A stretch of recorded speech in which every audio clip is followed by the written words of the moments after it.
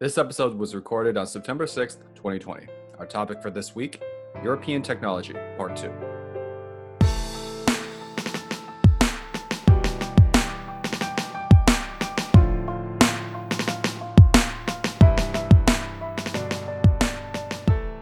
What is our news of the week, Michael? You have some interesting tidbits for us. Yes, our news of the week this week is quite Apple-centric. So we got two stories from the news of the week this week. One is that Apple has opened up a little bit more about their stance and their policies with the new Beijing and Hong Kong privacy rules. So, for a little bit of reference, on July 1st, Beijing published some new rules in terms of how they handle private data. Basically, this allows them to go and collect data from the Hong Kongese authorities when they request it from folks. So when this happened, a bunch of different companies, I believe we covered this, a bunch of different companies, Microsoft, Twitter, and Google, who all operate in Hong Kong, said, hey, we are going to stop collecting user information in those countries or in Hong Kong. Therefore, if the Hong Kong government requests of us, there's nothing for them to collect. And then further, if the Beijing government collects that from the Hong Kong government, there'll be nothing for them to collect. We want safety, quote unquote. Absent from that list, starting from day one, was Apple. Apple never said this. Apple, by the by, of the companies that we just mentioned, has, I would say, the largest reliance on the Chinese economy, if you will, or the Chinese government, or the Chinese people, or however you would like to see it. Said nothing about adhering to this policy. Made no changes about adhering to this policy, and people have given them an eye for that one for the past few months now. So they opened up a little bit this week and gave a little bit more information in terms of how they're treating, how they're handling this. And it sounds like them giving, what's the word I'm looking for? The tone and tenor of their description sounds like someone who is justifying a decision. So they say, for example, well, the data is stored in US servers, so we can determine what to give and what not.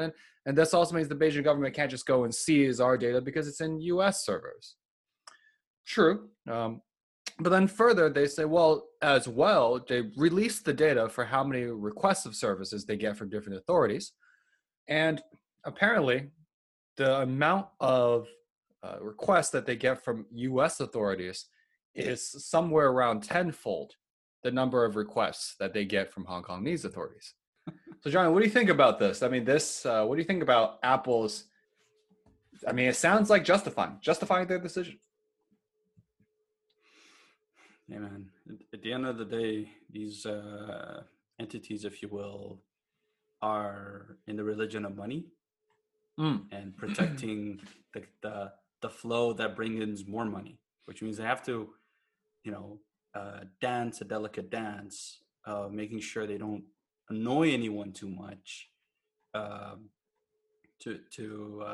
that they don't kill the golden goose. At the end of the day, that's their interest, right? Because if they go against one or the other and then they lose out on that marketplace, that hurts them. Also, mind you, just in recent times, Thursday, Friday fluctuated this a little bit, but Apple became the first $2 trillion company in the U.S. exchange. Yep. I think they were saying Amazon might get there first, but clearly Apple's on a tear. Mm-hmm. So, yeah, no, it's not really surprising if you know what these companies' priorities are, right? And these companies' priorities are, how do we continue to grow our market share, expand our services, and make sure that our devices and services are desirable by as many people as possible. Mm-hmm. What does that entail? That means we don't jump into any politic as long as it doesn't quite affect us, right? So you'll see them standing up in like different regional things, right? So the immigration thing, when workers were being, the H-1B ban and stuff, like, obviously they'll come around and say, hey, we need this because that's part of their lifeblood, right? They're always hiring talent, and some of the talent is international. But in other things that maybe you would wish they'd do more, right? They're not going to if it's not in their interest. Yeah. Let's move on to our next story, which is also Apple centric. We're gonna stick in Apple. So, Apple has announced this week that they are delaying the mobile ads apocalypse, as the tech media has as AIM to called it. So for those catching up, we've talked about this a little bit briefly in the past. Apple's decided that they want to take the lead on privacy, one of the areas that they want to take the lead on because they don't have a horse in this race. Apple has decided that they are going to limit the amount of information that mobile advertisers can get from their platform. Specifically, they're going to take away a lot of the individual impressions and conversions and activities that advertisers have depended on for a long period of time. And kind of in iOS 14, which is supposed to come out sometime in the next few weeks, or at least be announced in the next few weeks, that was their plan, which was like, hey, it's going to hit, and then all apps will no longer, well, users will have to opt themselves into different apps to send data to advertising platforms such as Google and Facebook. The news that Apple is now not going to release it this year, but they're going to release it next year is a bit of a reprieve, and I'm sure going to impact a lot of the different projections people have for Facebook and Google revenue this year as well. So yeah, Apple pumping the brakes a bit on leading the world in privacy. Why is Apple delaying is my question. Is this their way of pushing that decision to next year? Are they not as committed to it? Is this like, was this a threat? Like, what is the story here? Baseless podcaster host speculation time. In terms of the following speculation is based on no insider information from Apple or any other company. Wait, I thought that's what we did on a weekly basis. Why are you announcing this now? Baseless podcast host speculation. All right. Apple has their current legal battles with Epic right now, right? Yes. And they have the spotlight from the recent congressional hearings. And Microsoft backed Epic against Apple. Facebook is now going against Apple because of this situation. Is it just that Apple's looking out at all the battles it's fighting and saying we're at war in too many fronts? You know, we don't want to be Germany and declare war on Russia while the UK and the US are coming in to this war. Yeah. So I really wonder their action. I wonder if this is just the start of them slowly kind of calling what they've initially announced. Or maybe not. Maybe it's just their way of waiting until, as you said, right, things are calmer and then they can push that agenda. So if Facebook is like, all right, screw it, I'm out of iOS, right? Of course, we know it's so unlikely to happen. But if Facebook pulled all of their apps out of iOS because they were like, well, we can't, not to say they can't monetize, but they were like, we can't monetize, we're out, we don't want to deal with this, it's not fair. They pulled out. At what point does an Apple and then more and more apps start pulling out because of this and other situations, like we've detailed all the past, right? At what point does the iPhone start losing its inherent value because there are less and less apps that you desire to be on there potentially, right? If you took that, that's why I think Apple's pulling back, because they're fighting too many wars. Because if Facebook pulls out, it's not enough. Now, Facebook can call itself WhatsApp and IG, and then WhatsApp. No, I said that WhatsApp, IG, and Facebook. Oh, right, and Messenger. But what I was about to say, but if you're now, let's think about the people that Apple is fighting with. You're now fighting the game space. Well, that's Microsoft and Epic, and NVIDIA has a stake in this with GeForce Go, which I just tried out this week. It's pretty cool. With all of these other, and Google has a stake in this with Stadia. Okay, now you're fighting that war. And what else are you fighting? Well, if you add to that the privacy element, well, Snapchat runs ads, and so does all of these other mobile ads platforms. Okay, right. Now there's another conglomerate. And then you have the American government on top of that with these different privacy and these different expectations.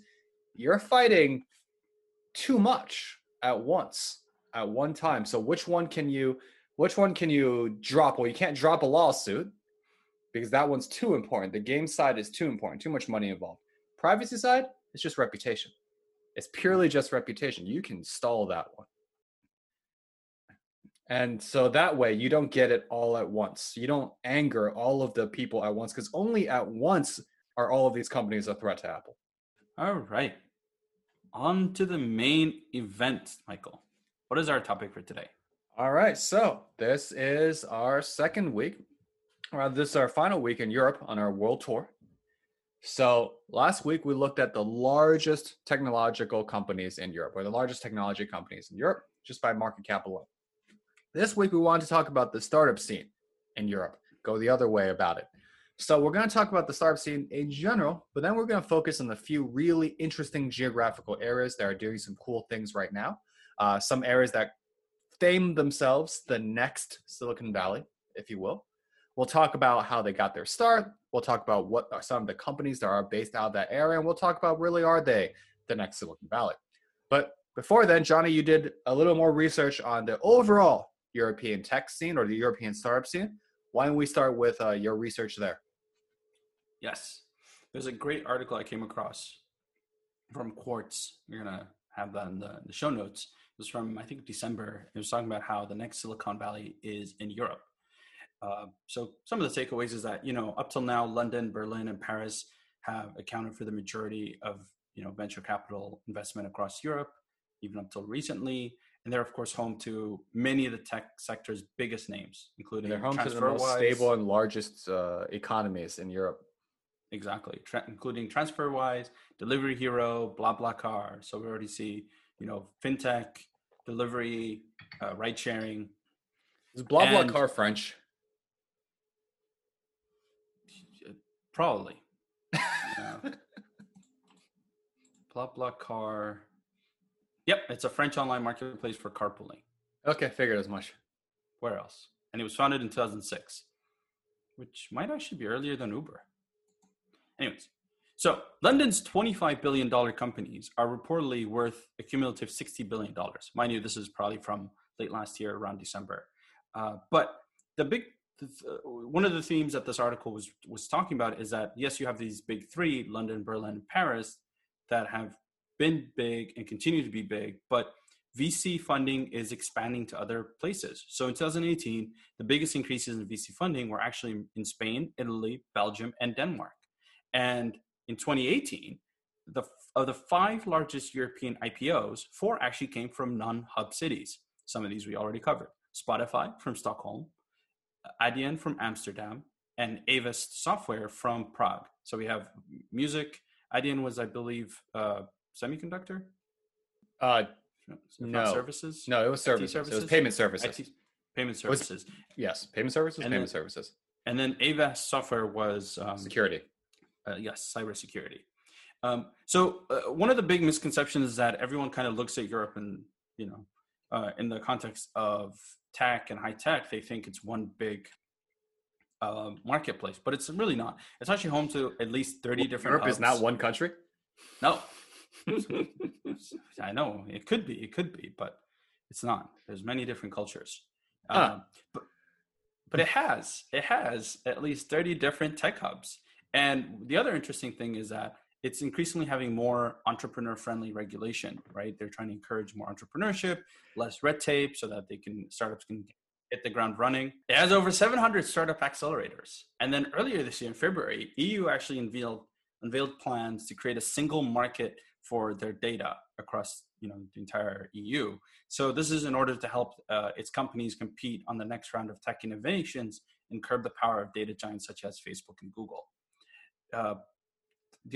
Some quick stats is that there were 99 unicorn companies in 2019 versus 22 companies in 2012. There was a 40% increase in VC funding in 2019 alone. And the other interesting takeaway is that more and more American-based VCs are actually coming to Europe. So Sequoia opened a London office, I think, earlier this year. And so 2019 was a banner year. They had a record year for fundraising. They raised over $34 billion, European startups. And in terms of percentage of investment involved in a Silicon Valley venture firm, 2013 was 3%, 2018 was 7%, and 2019 was 19%. So there's a couple themes going on here why US-based companies, VCs are actually going over to Europe for investments or opening offices. So there's this feeling that investments in the US are actually extremely overpriced with much higher valuations. And companies requiring more rounds of funding. How much was WeWork evaluated at? 46 billion. They were trying to push it up to like 100.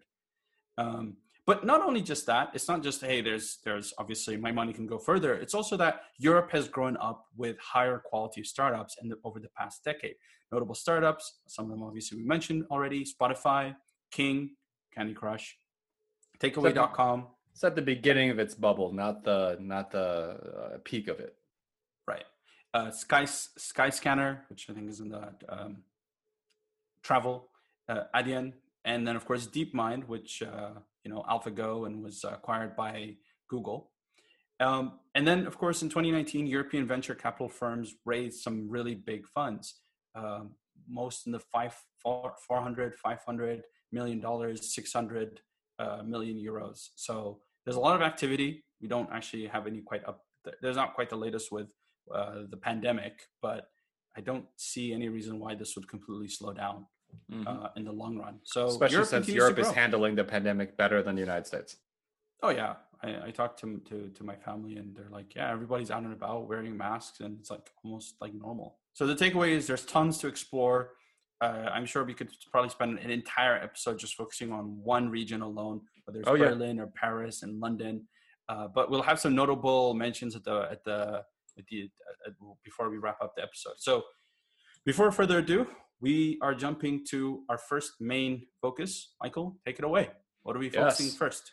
All right. So Johnny, it's interesting because we wanted to figure out how can we cover the most interesting stories kind of going on in Europe right now. And of course, as you said, Europe is huge. There's a lot of interesting stories. So we basically went by which ones most interest us. And there's a region right now of the rising potential Silicon Valleys that is in Switzerland. And it's called the Swiss Crypto Valley. And we're going to go talk about that now. As you can imagine, the Crypto Valley is built around blockchain and cryptocurrency technology. So where is it? Hold on one second as I adjust my microphone, which is probably ruining my audio quality. Wait one sec. Okay. So we're going to talk about a very particularly interesting region to myself, at least, and that is the Swiss Crypto Valley. So Swiss Crypto Valley, it's in Zug, Switzerland, and it is the home of over, Johnny, listen to this one. It's the home of over 842 crypto businesses in a small city of only 30,000 people. So that's and it's growing incredibly fast. So 100 new businesses were founded just last year, adding 1,000 new jobs to the city of Zug alone. So that's a lot of companies, Johnny, for this crypto valley. It's almost like it just reminds me of, was it 2012? In the area that when we first were in the Bay Area, and just so much startup activity. Mm-hmm. Anyways, it might not be exactly the same, but just reminds me of that. There's just so many every day, new startup. Oh yeah. Idea. I mean, speaking of this, yep. But this has a specific focus on crypto. That's the yes, it does, and blockchain and crypto. Now, specifically talking about funding for all of these new ideas. Funding apparently for the top. This is based on late 2019 data. Funding based on the top 50 of these companies reached $4 billion already, and the total valuation of these 50 top companies is $25.3 billion right now. So what are some of the big companies that have a lot of presence, or at least a headquarters, if not a huge presence in the crypto valley? I'll talk about the unicorns. So there's a few unicorns. There's 1, 2, 3, 4, 5. There we go. Unicorns in the crypto valley. Those being Ethereum, Dfinity, Polkadot, Bitmain, and Libra. And we'll go through some of these individually in terms of what they do, and kind of what I was about to say, and a little bit of their history and a little bit of how they're so big. So the first one, of course, is Ethereum. So what is Ethereum? Ethereum is the second largest cryptocurrency in the world, only behind Bitcoin. Currently trading around 350 USD. So in comparison to Bitcoin, Steel. It was originally released in 2015 by Vitalik Buterin and Galvin Wood. So Ethereum is really the company that kind of kicked things off in this entire area. They were the one that established themselves, and they're currently evaluated at $14.4 billion. And that is not just that's just the valuation of the coin. That's the valuation of the company. So next, the next unicorn that we'll talk about, worth $2 billion right now in valuation, is Divinity. Its president is Dominic Williams. It received funding from Andreessen Horowitz, and what it's trying to do is, Johnny, you'll like this, is trying to make a decentralized blockchain-based cloud computing company to decrease the cost of cloud computing. So basically it's trying to be the blockchain AWS, if you will. The storage and compute side of AWS, not necessarily all the services. And as I just mentioned before, Dominic, his main stated goal is that he wants to decrease that cost of internet computing, so it's not just restricted and limited to only just the Apples, the Microsofts, the Googles, and the Amazons of the world, or the Snowflakes of the world as well. And of course, pretty smart, right? Decentralized web security. Think about all of the unused cores, unused compute that goes through your computer day to day, even when it's on. Pretty smart idea, I would say. And of course, the built-in security and the idea that no one owns it, which go into a little bit of why Switzerland produces so many companies later. But you can see that's a budding idea. That's pretty cool. Next unicorn, as we kind of just blaze through these, also decentralized web. It's a little bit different. It was called Polkadot. It's at $1.2 billion valuation, and I'll use their words. They facilitate an internet where independent blockchains can exchange information and transactions in a trustless way via the Polkadot relay chain. All right, so what does that mean? Effectively, Polkadot made a multi-chain system that allows people to effectively build other chains on top of their system. Their system is called, I forgot what their own chain system is called. It starts with an A or S. Anyways, I'll add that to the show notes. But effectively, they said, hey, we believe there's going to be more than one chain in the future. And if you want to have an application, building your own chain from the ground up is just too challenging, too difficult. Instead, why don't we build basically a chain developer platform, if you will, into the world? And that's what we're going to be with Polkadot. So they want to decrease the amount of effort and the barrier of entry to building blockchain-enabled solutions for the world. So that's Polkadot. Next unicorn that's on the list, Bitmain. So again, this one is not founded in Zug, but this has a large presence there. This is actually a Chinese company, and this is handling the hardware side of things. So Bitmain was founded in 2013 in Beijing. It's a hardware company that specifically designs ASIC chips specifically for Bitcoin mining. And finally, the last player that's a big unicorn or a unicorn valuation in this, of course, is Libra, the much hyped Facebook-backed crypto. I'm not actually sure how it's valuated at $1 billion when literally no code nor no coin has been released yet, but okay. However, it is backed, of course, by the conglomerate of the Libra Confederation, which is Facebook, Lyft, Farfetched, Spotify, Uber, Shopify, Andreessen Horowitz, Breakthrough Initiatives, Rabbit Capital, Thrive Capital, Union Square Ventures, and and a bunch of other communications platforms as well. And they're also facing many regulatory issues in the EU and in the USA. So those are the big unicorn companies. Before we jump into a little bit more about just this crypto valley in general, Johnny, have you ever heard of some of these companies, and did you know that they were this valuable? To answer your question, no, not really. I mean, I obviously heard of Libra and I'd heard of Ethereum, but I haven't heard of the other ones. So it's really fascinating to see that ecosystem, right? Because you have a mix of the folks that are building on top of it, and then the folks that are building like another platform. It makes sense though, right? Given that if you go under the idea that blockchain equals computing paradigm, that what do we need around the computing paradigm? And they always say that crypto is like the email of which they built the internet around, and crypto is what they're building blockchain. Okay, so crypto is the email, Ethereum, Libra. Then what else did we build the internet? Distributed computing, Dfinity, okay, or maybe Dfinity Web will not be the one, but you could see it, yeah. And then, okay, now I want to build a developer suite on top of that. Okay, Polkadot, kind of. And then we need hardware to support all of this. And it would be Intel or it would be NVIDIA in the old days, if you will. now, or AMD in the old days, if you will. What is it right now? Or sorry, Intel or Dell in the old days, if you will. What is it? Bitmain, right? You can see it kind of all makes sense in terms of the big companies, or rather, maybe not the players themselves, but the industries that rise out of this. For sure, for sure. But yeah, so now here is a question. Now we wanted to talk about a little bit about how these next Silicon Valleys came to be. So why Zug is a question. Have you ever heard of Zug before? No. You actually, even before today, have you ever heard of Zug? No, never heard of it. So yeah, a little bit about Zug. Like I said before, they're a small town that's about an hour outside of Zurich. There are no direct flights to Zug. You have to Zurich. You have to fly into Zurich and then take about an hour train into Zug. And they have a population of 30,000 people. So why do all of these crypto companies choose Zug? Why do they go into Switzerland specifically?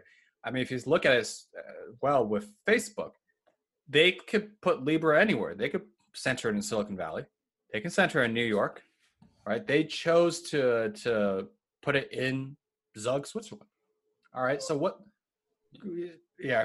created this? What created this crypto valley? A few things. And this is where I found the parallels of Silicon Valley. So Silicon Valley is named such because in the origin of Silicon Valley, we produced chips, silicon chips, really. And we were heavily backed by, or rather one company really established itself in this entire region and kicked off it being Silicon Valley, and that was Intel. Intel was a Fairchild. Okay. Technically, Fairchild was. There's more than one company. Intel's the one that gets all the credit because I think it's the only one left. Yeah, that's true. That's true. But regardless, it's like the son and not the grandfather. It's survivor. What's it called? It's survivor bias. Yes. But anyways, Intel. It's the one that kicked off. Really helped kick off and explode silicon manufacturing in the valley, and that became and that became why we're called Silicon Valley. Even though silicon manufacturing, as we mentioned before, then you read the story, even Intel's thinking of exiting the manufacturing space. Yep. So now what kicked off Crypto Valley? Okay, well, it's pointed back to one man and one company, Nicola Nicolasen, founder of a company called Bitcoin Suisse. In 2013, he had formerly worked at Credit Suisse. And what he did was he moved to Zug to found his company and worked closely with the local government to form the first regulations around how crypto companies would be treated and crypto holdings would be treated from a local government and tax perspective. This paved the way in 2015, yes, for the Ethereum Foundation to move itself into Zug, because of course, if you think back to the Wild West of cryptocurrencies, having a town or an area that actually has true regulation will support you and will say, hey, we know how to handle a crypto company. That's huge. So Ethereum moved itself in, and Ethereum was the Intel, if you will, in this world, where it kind of just blew up and everything built around Ethereum. And other things, of course, that makes it very similar to Silicon Valley or makes it very similar to its growth. Very, very generous and very, very company-friendly tax structure. So Zug only charges a 14% corporate tax on all of its corporations, which is incredibly small. And it, like I said, otherwise, not only did Zug create regulations for how it handles crypto companies, but Switzerland as a country and the Swiss exchange was the first country that actually created an official set of regulations for initial coin offerings. So no other country actually even has any regulations for their initial coin offerings, not like at least Switzerland has right now. So this is just Switzerland further doubling down on this interest. And we saw this in the United States too, where they were building up Silicon Valley, a lot of favorable both environmental policies and tax incentives And different things were given to this area by the local government, the state government, and the federal government in order to really build up this booming kind of new industry in this area. So that's how Crypto Valley became Crypto Valley. I think that's a really, really interesting history and really draws a lot of parallels to Silicon Valley. Yeah, absolutely fascinating. What's even more fascinating is that it's just one city. It's not even like a region, right? You know, Silicon Valley, everyone says San Francisco, but really, officially, Silicon Valley is, you know, kind of the South Bay, right? It's the southern part of it, and it's several cities. All right, we are going north, Michael, to the North. United Kingdom. So Yes. good old UK. Yes, we are touching all this, the typical areas, the usual, what do you call them? The usual faces. All right. In the UK, there's actually several different areas, some of them even starting with silicon. But I'll start off with the M4 corridor. The M4 corridor is actually an area in the UK that's adjacent to the M4 motorway, which runs from London to South Wales. So there's actually, this is a major high-tech hub, not specific to startups, but Adobe, Amazon, Citrix Systems, Dell, Alcatel, Lucent, Huawei, Lexmark, LG, Microsoft, Novell, NVIDIA, O2, Panasonic, SAP, and Symantec have offices in this corridor. The eastern end is the English side, and that's home to a large number of technology companies, particularly in the Berkshire, Swindon, Thames Valley area, and that's called England Silicon Valley. Area is also served by like the Great Western Main Line, which includes the South Wales Main Line and London Heathrow Airport, which is, I surmise, is part of the reason that this area has become such a high tech hub, right? Yep, ease of Transportation access is really important. Exactly. So some of the important cities and towns that are linked by the M4 corridor going from east to west is, of course, London, Slough, Bracknell, Maidenhead, Reading, Newbury, Swindon, Bath, Bristol, Newport, Cardiff, and Swansea. So Reading is home to many IT and financial service businesses. So the investments has actually been gradually spreading westwards since the 1980s. And in the case of South Wales, it's actually known as the industrial heartland of the UK. The 1980s and 1990s saw a lot of the development, one of them being the Swansea Enterprise Park. And then Newport, for example, has seen significant growth in the electronic industry since the late 1980s. So tied to that then is we're going further up north to Silicon Glen. This is the nickname for the high-tech sector in Scotland. Did they actually make anything with silicon? They did. This one actually has manufacturing. All right. They actually come about it correctly. Got it. Yeah. So this Silicon Glen actually refers to the central belt triangle between Dundee, Inverclyde, and Edinburgh. And it's a term that's actually been used since the 1980s, which was another interesting find. So the area's origins are in the electronics business, with Ferranti establishing a plant in Edinburgh in 1943, and then several other companies, NCR Corporation, Honeywell, Burroughs Corporation, following in the late 1940s, with IBM opening a manufacturing facility in Greenock in 1953. Makes sense. Okay, so they come about it properly then, in terms of they actually manufactured chips at one point. Yeah, not just what's it called? We're gatekeeping. That's what we're doing on this podcast. We're gatekeeping our name. Oh, right, Silicon Trail, right. Mm-hmm. Well, look, they're just coming on board. All these guys are being onboarded to our trail. All right, then we have Silicon Gorge, which is going back south. It's in the region in southwest England. So that's the Bristol, Swindon, Gloucester area. It's actually ranked 5th of such areas in Europe. And it was named after the Avon Gorge, which is a 1.5-mile long gorge on the River Avon in Bristol, England. Then Silicon Fen, which refers to the region around Cambridge.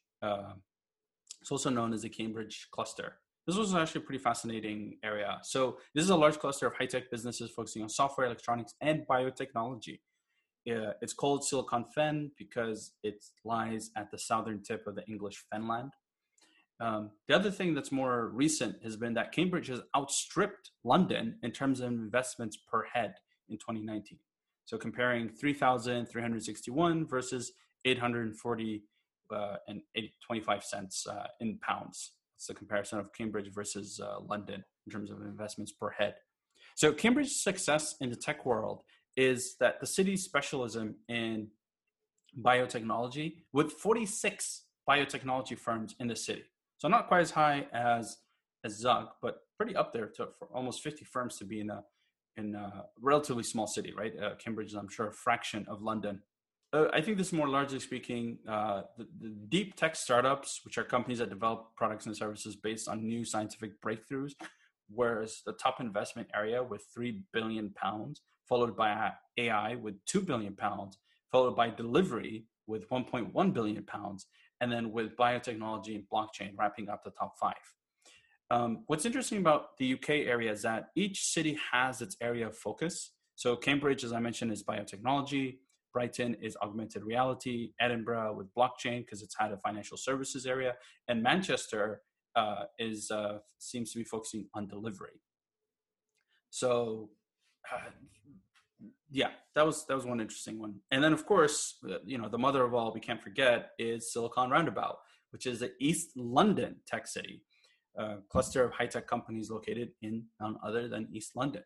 Quick history about this is that it actually started with a cluster of web businesses that developed in the Old Street Roundabout in 2008. This was an area which was historically run down compared to the city of London. It was also known as the city fringe.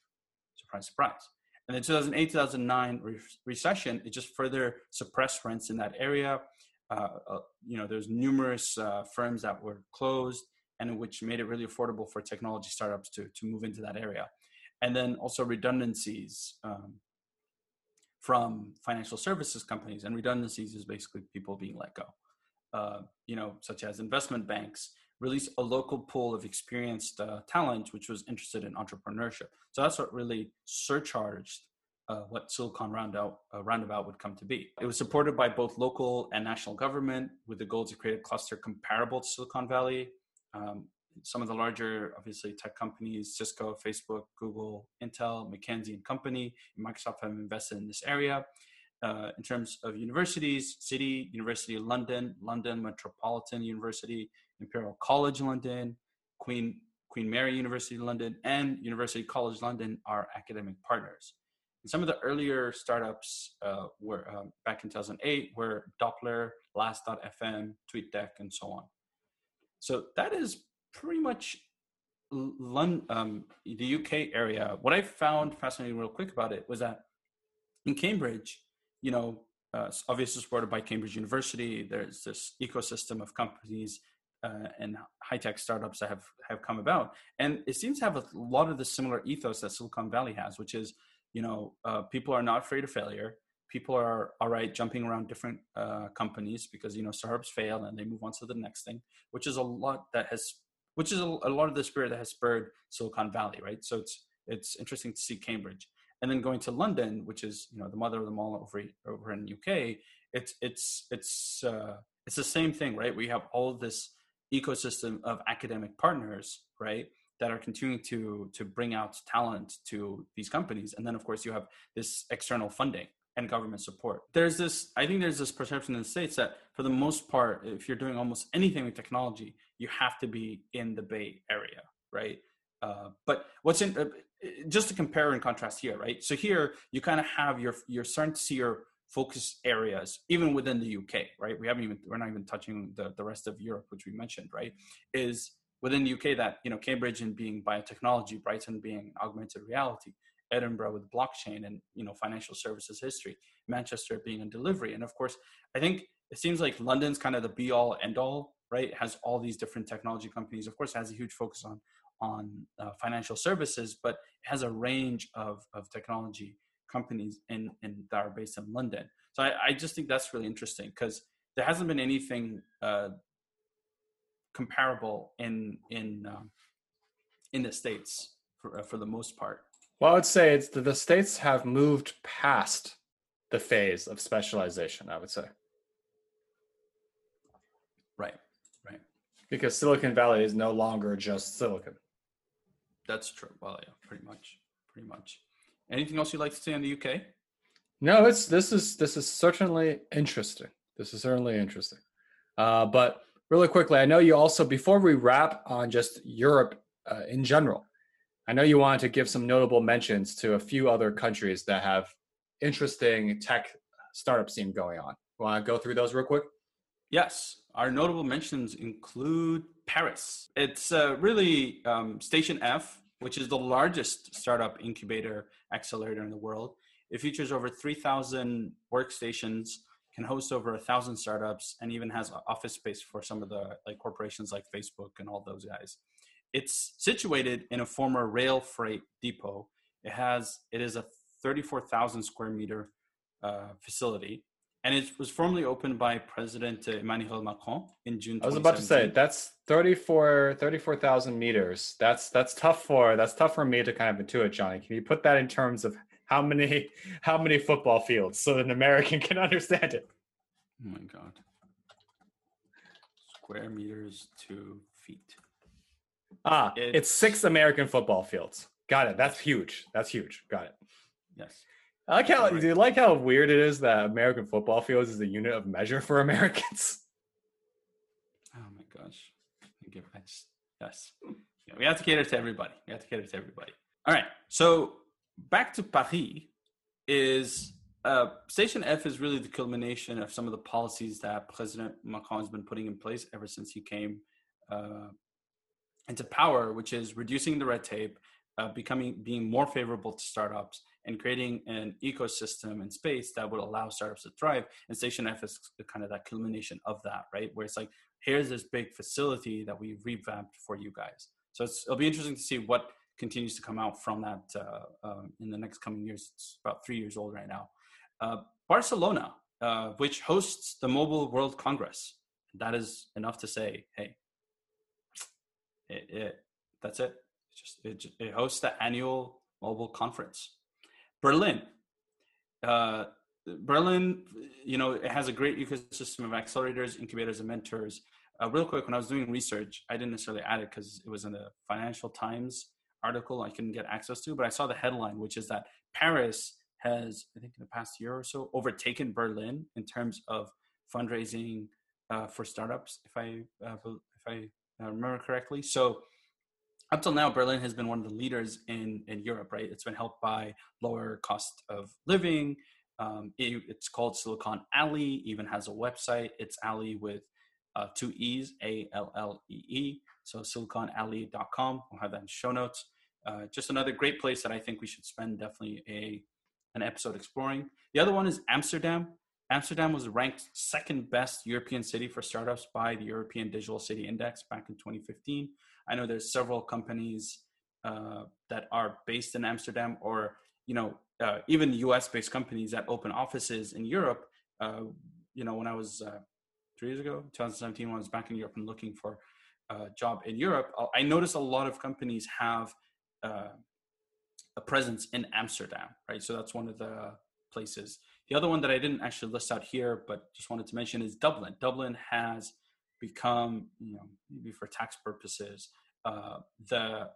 it's notable for being the headquarters for a lot of US-based companies and serving as the European headquarters for a lot of them, right? And so that has really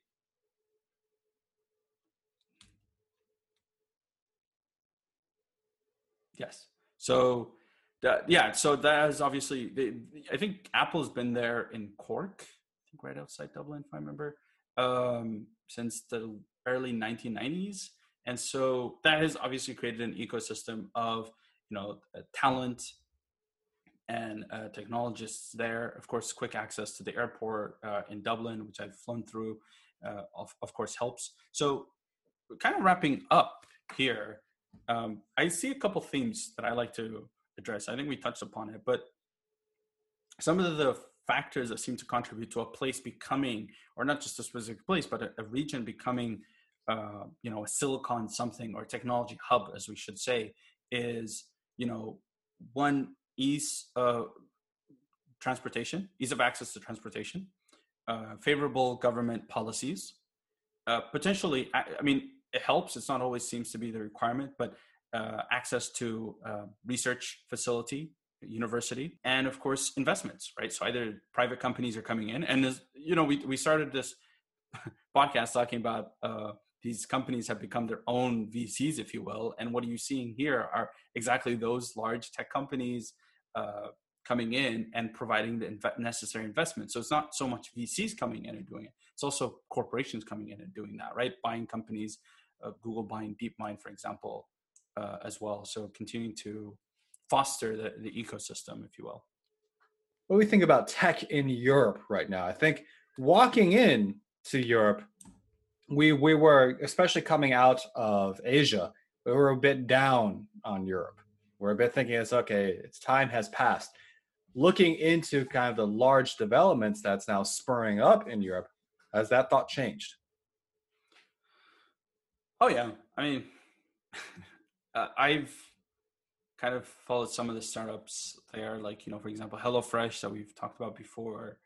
We talked about Spotify before, King, a few others as well. So no, I think Europe was having its moment in 2019. We'll see how 2020 goes, obviously. But I think as long as the fundamentals are there, and I don't think fundamentals have really changed, right? A lot of the companies that were successful before this pandemic, whether it's the Spotify, the delivery, the transportation, those companies are the ones that have, whose time has been sped up 5 to 10 years, right? In terms of the marketplace, their position in the marketplace and all that. So although Europe has quickly gone back to being normal relatively, I think it's still growing.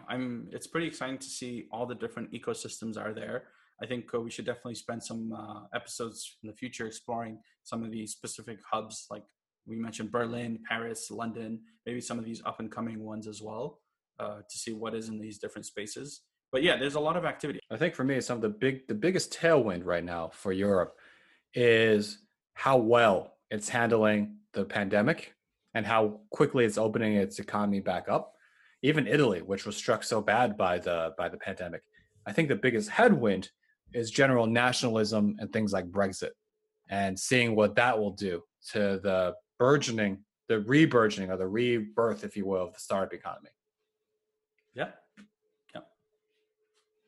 But yes, all right, Johnny, where next on this world tour? We are going south. We're going south.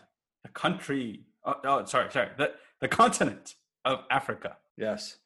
Alrighty then. So we're looking forward to going and exploring the continent of Africa next. But that'll be next week. For now, you've been listening to another episode of the Silicon Trail. Thank you for listening and have a wonderful week.